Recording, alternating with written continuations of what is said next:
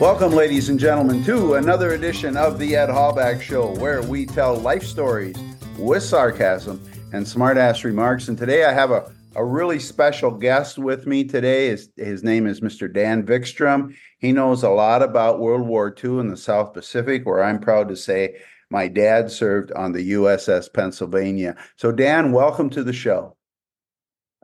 Thanks, Ed. Nice to be here. Yeah. So we met through a common friend of ours, Rick Reed, who does the Boomer Buddies podcast.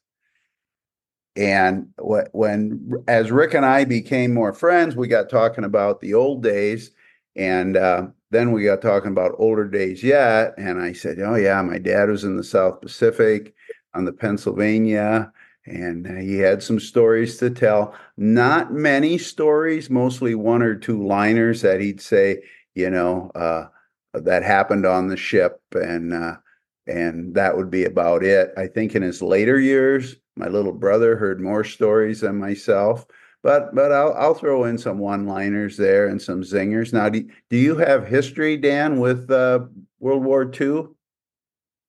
Well, my three uncles served on my mother's side, served during the war. Her twin brother was in the Pacific Ocean, and he was some kind of a landing craft driver. And for LST. Yes, and he had some, I guess they call it PTSD now, and spent better part of a year in a hospital in San Francisco after the war.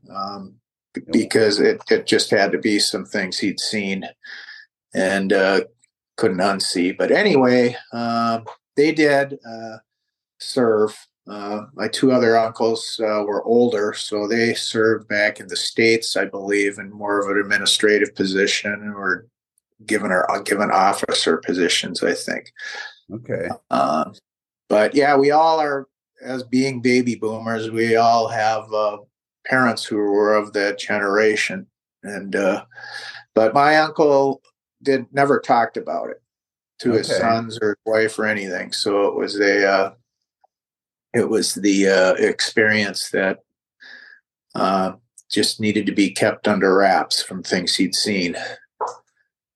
Yeah, I know, and they call the World War II military guys the greatest generation, and I totally believe it after doing some other interviews and talking with some people, and now the era of the Vietnam veterans becoming very senior citizens, and that I make sure to thank them.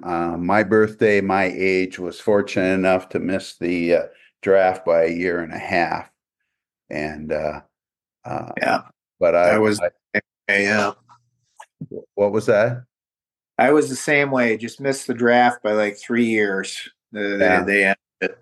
So, but one thing I was interested in is if what you know about your father's experience and service on the Pennsylvania, and the question I had was if you know when he was stationed and assigned to the ship, because she has quite the history. Yeah. Well, she didn't get too damaged at Pearl, and he enlisted right after Pearl, when basically they went around to all the in the Midwest, in Iowa, where he grew up and I did, that they went around from farm to farm enlisting military age soldiers in the Army. And he got wind of that, and he thought he had a better chance of survival, or he thought the Navy was more fitted for him. So he got on his horse and rode horseback to the county seat and signed up for the Navy. How about that? Yeah. And what's really interesting about that is, in that whole generation, they had a duty, and they stepped up to it.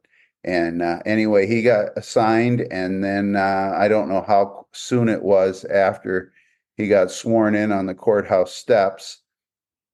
which a few other guys who I was privileged to get to know as I grew up, and they were still friends with him. Then he went to Great Lakes Naval Academy in it's north of Chicago, and for basic training, and he couldn't swim. Well, neither can his oldest son, and that would be me. And I said, "Well, how did you pass your tests?" And he goes, "Well, they threw you in and you had a choice." So I managed to just pass, but he said it wasn't too rigid that I would have had to swim a long ways. So then they rode on a troop train to the West Coast, and I don't know if it was to San Diego or San Francisco. And at night, I remember him telling me, these are just bits and pieces of things Right. he told me they couldn't even smoke a cigarette at night, and they had to have the shades down because we were preparing, and there's still batteries out there to be invaded on the West Coast after Pearl, of which Right. I saw in a documentary that after the war, some of the Japanese generals, while being interrogated, said they never had plans to try and conquer us from the West because they knew there were more small arms and privately owned arms in the United States than their army had total. Right. That's exactly true. The Japanese wanted to expand their or establish they called it the Greater East Asia Co-Prosperity Sphere, and it was an arc from Malaya, where all the oil and all the energy they needed was down there, Malaya, Java, uh, um, and outward into the Pacific Ocean, and including all these islands that U.S. forces eventually hit. But if your dad went on to the Pennsylvania, then it was probably San Francisco, because that's where the Pennsylvania went after Pearl Harbor. Pennsylvania was actually in dry dock Right. when the Japanese struck Pearl Harbor, along with two destroyers who were in the dry dock in front of her.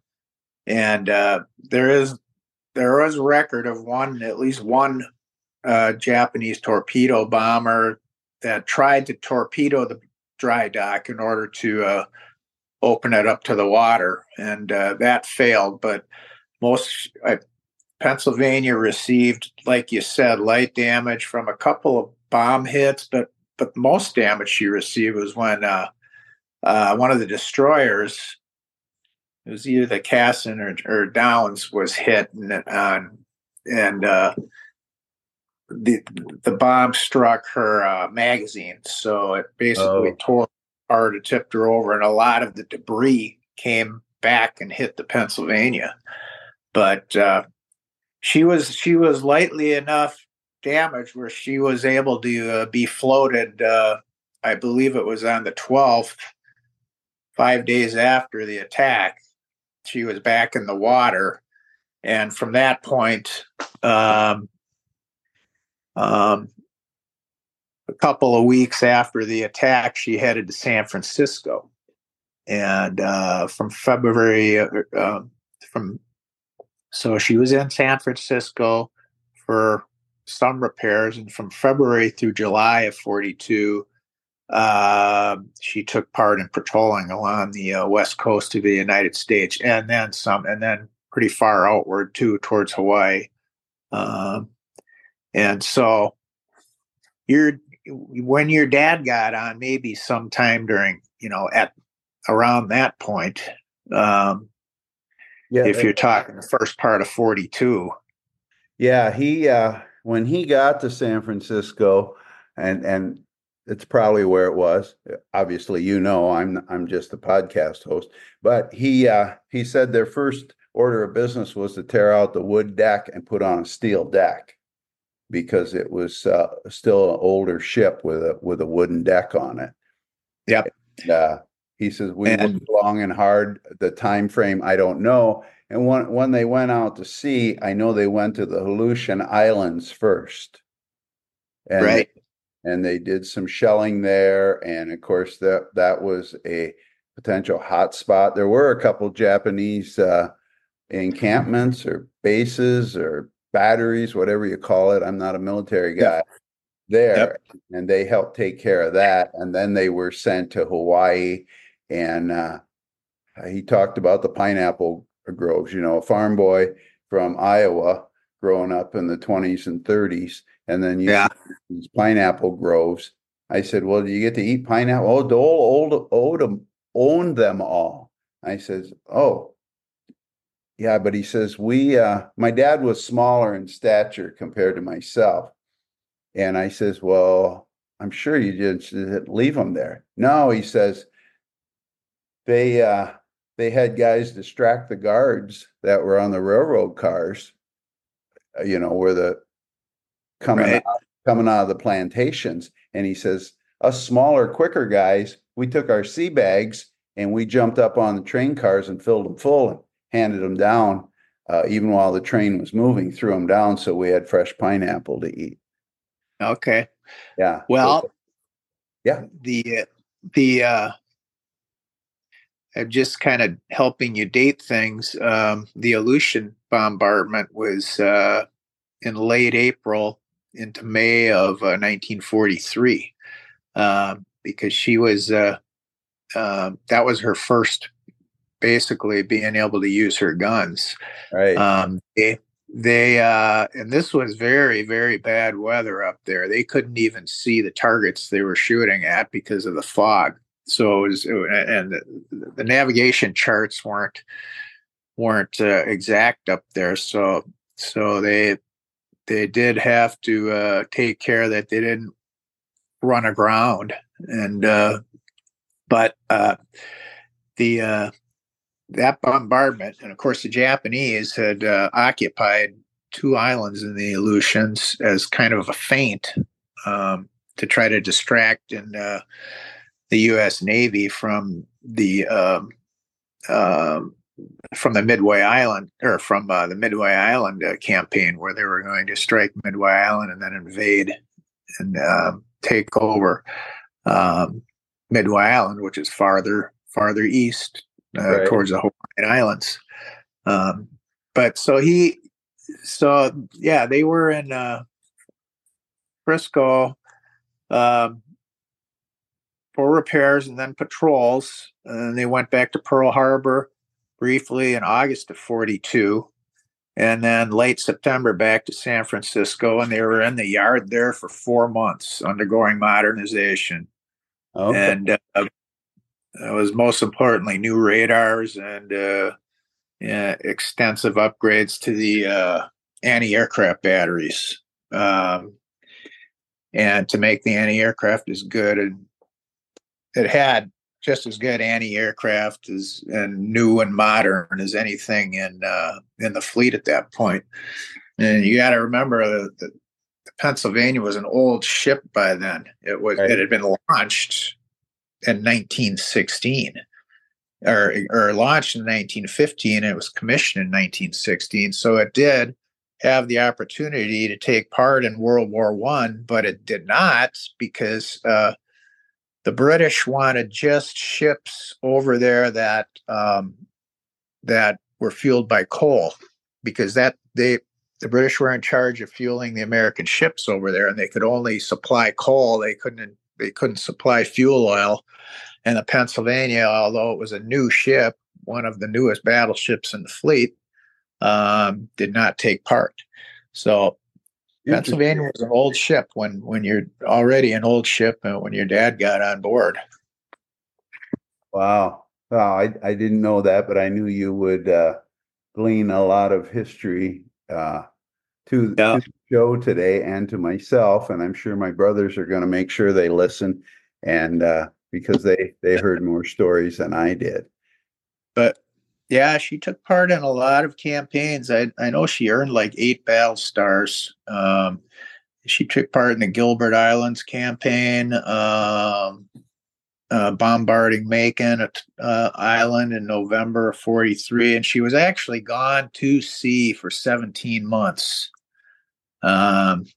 which was an awful long time. And in that 17-month period, they got one week off in Sydney, Australia, and that was it. I remember him talking about that, and I believe there are some coins and some paper bills from Australia from when he was there. Right. But 1 week of liberty in 17 months was all that crew got. Well, he said it got to the point, they couldn't get provisions as they wanted, and it would come over the loudspeaker, that they would, today's meal was beans and baking powder biscuits, and the next day it was baking powder biscuits and beans. Yeah. So yeah, I can imagine. Yeah. But yeah, she, Marshall, Gilbert Islands, the Kwajalein Atoll, and the Marshall Islands. That was early 1944.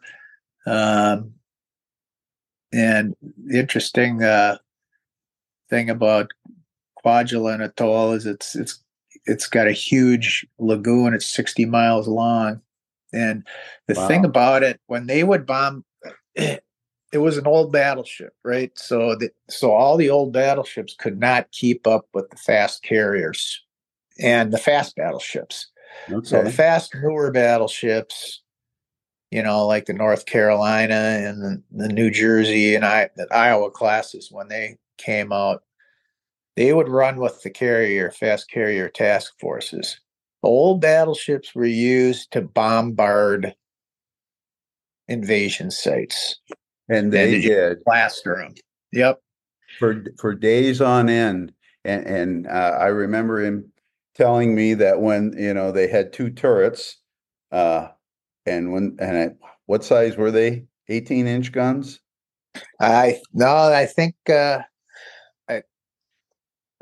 they were 14 or 16-inch guns on the Pennsylvania. Okay. Well, he said anyway, when they'd be bombarding the islands, that ship would literally rock from the what do they call it? The recoil of the guns. They had to watch how they shot them, or it would have really made a mess of trying to work in that position, and trying to get some rest with guns going off constantly. And I know in his diary, this is pretty cool. My little brother had his diary, and just recently, and I haven't gone through it yet, he posted it on a private site, and he typed it all out because the ink and the handwriting was nasty. In fact, let's go back to the Aleutians. I think he said they lost 6 or 9 men one day up there, that he put that in his diary. But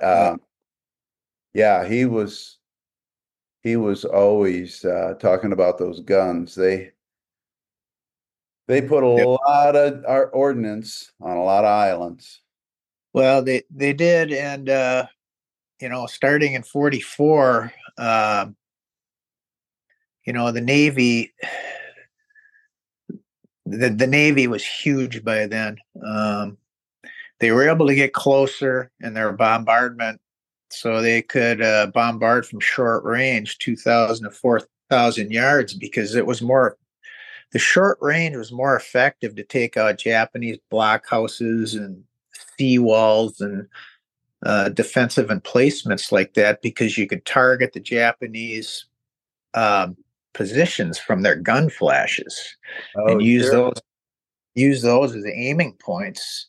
So that in-close bombardment was a lot more effective. And the old battleships were the ones that had been trained to do shore bombardment. So they were the most effective at it.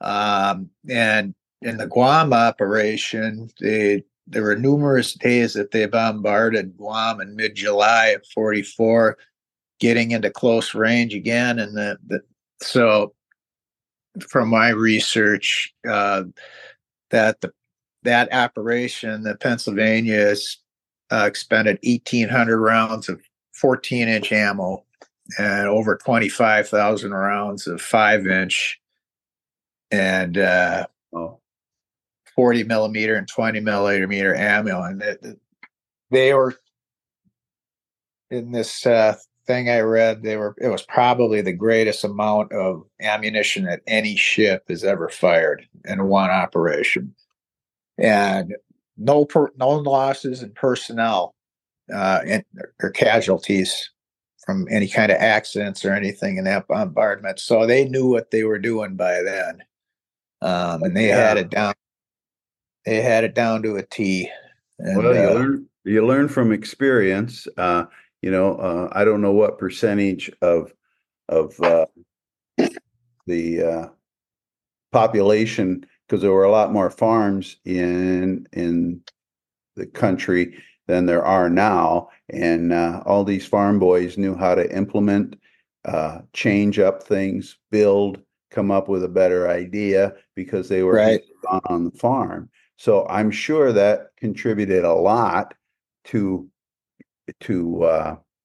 for lack of better words, figuring it out. Oh, the overall competency of the crew. Yeah, it had to have. Well, except for one guy, and my dad didn't have anything to say about it, but he said that we had these 90-day wonders come along. They'd spend 90 days and ship out. And one of them was Johnny Carson, so he calls that his claim to fame. Really? Yeah. And Dad was a ship fitter, which is basically a mechanic. And he worked in a blacksmith shop before and farmed with his dad before he went into the Navy. And so he was a mechanic, and he had a lot of stories to tell about repairing things and the demeanor of some of the other shipmates, especially the Marines. And and the Marines were always basically, as he would say, we're fighting men. We don't unload steel. We don't unload all this stuff. But when their commanding officer got them lit up, they had to go do that begrudgingly because they were fighting men and they weren't going to load and unload. I don't know if they call it freight or supplies or whatever, but he had those stories to tell, which was kind of fun. And it was funny.